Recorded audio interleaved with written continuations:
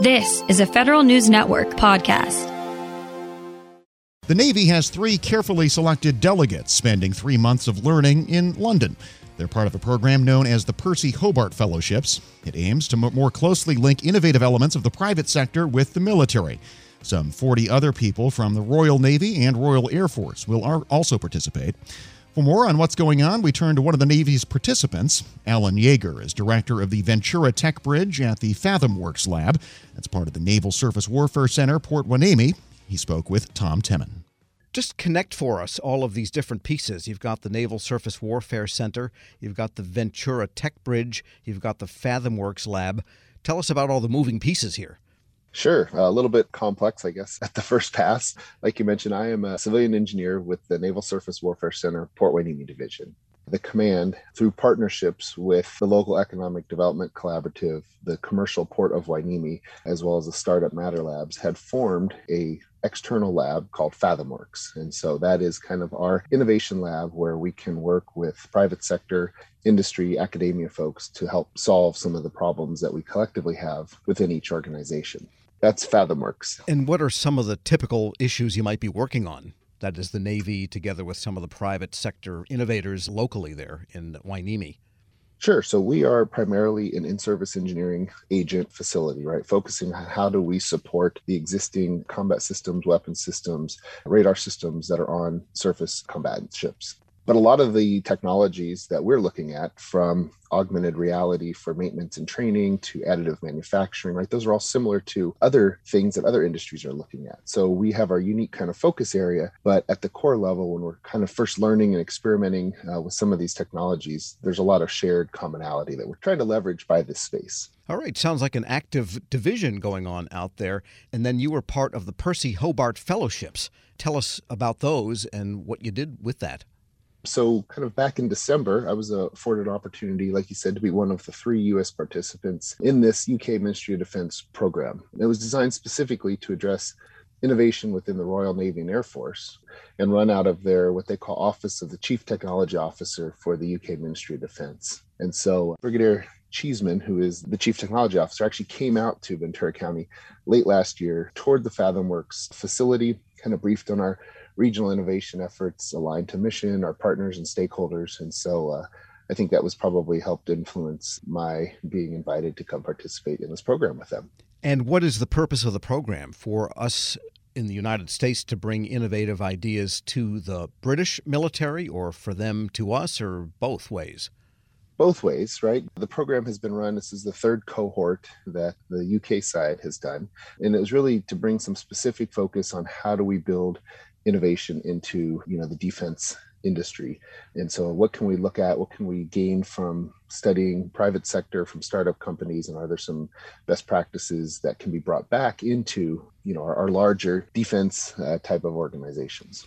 Because in the United States, the military, in probably a dozen different programs going on throughout the military and also at the Pentagon level, are trying to, pull that innovation from the startup culture that is so prevalent in the United States. Does Great Britain have a similar type of, they have a totally different economic system, and you don't think of them as a startup nation the way you do, say, the United States?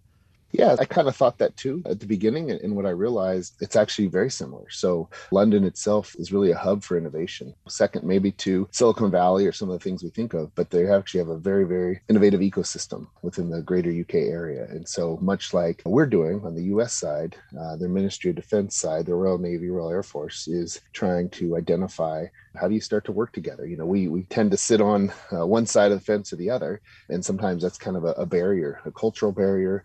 How do we talk? How do we communicate? And so being able to kind of embed on the other side, learn about what that looks like, hopefully helps us come together and work in ways that we hadn't in the past. Yeah, and talk a little bit over some bangers and beer, I guess. We're speaking with Alan Yeager, is director of the Ventura Tech Bridge at the FathomWorks Lab, connected to the Naval Surface Warfare Center in Port Hueneme Division. That's in Ventura, California. And what did you do over there? And how did you interact with the Brits of your counterparts? And were there also uniformed people as well as civilians involved? Absolutely. So it was both uniformed as well as civilian, about 40 of us total going through the program. And so being able to, again, kind of work, they had their Air Force and Navy side. And then, of course, there were 3 of us from the U.S. side.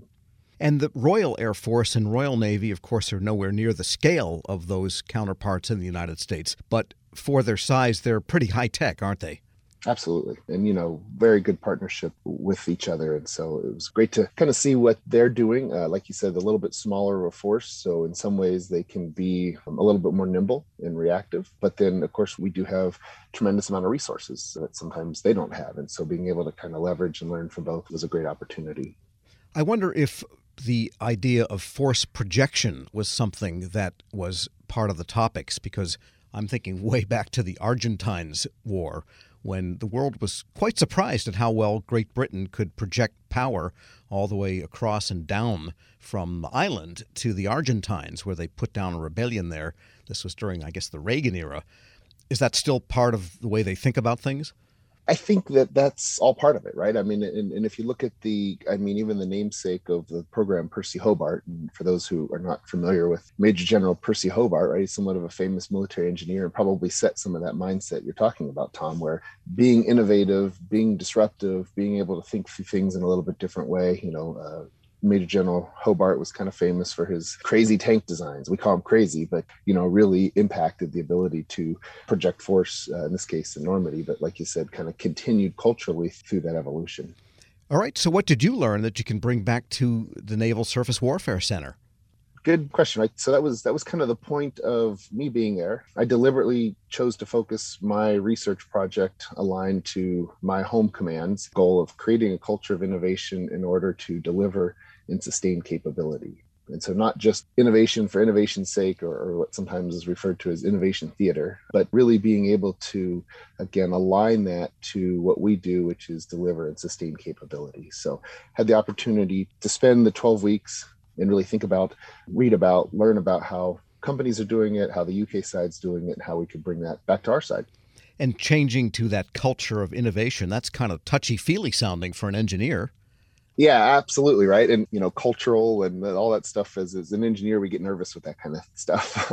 But so the kind of the first part was really, to find a meaningful definition of what innovation is in terms of what we as technical and engineers kind of think of it as continuous problem solving, kind of in new and different ways. And of course, as engineers, we love to solve problems. So just kind of an iterative thought process along problem solving. And also what it is you're aiming this culture of innovation at is important, because innovation is one thing, but sustaining it in a military sense, that's a pretty steep problem, because the military has harsh environments and dire need. And so sustainability becomes as important as the innovation. Otherwise, the innovation dies on first contact with conflict or with difficult conditions. Yeah, absolutely. And as an in-service engineering command, that's exactly what we're focused on, is how do we support the men and women and the systems that they're using for the long term, right? And not just look at the shiny object today, but how are we going to sustain that capability, grow that capability, train the sailors to use that, fight with it, and win with it. And is the insertion of new technology in existing chains of command, existing processes, is that also part of the thinking? Absolutely. Can we do some iterative process along the way? Can we do some iterative improvements that bring more capabilities to this existing systems that we have?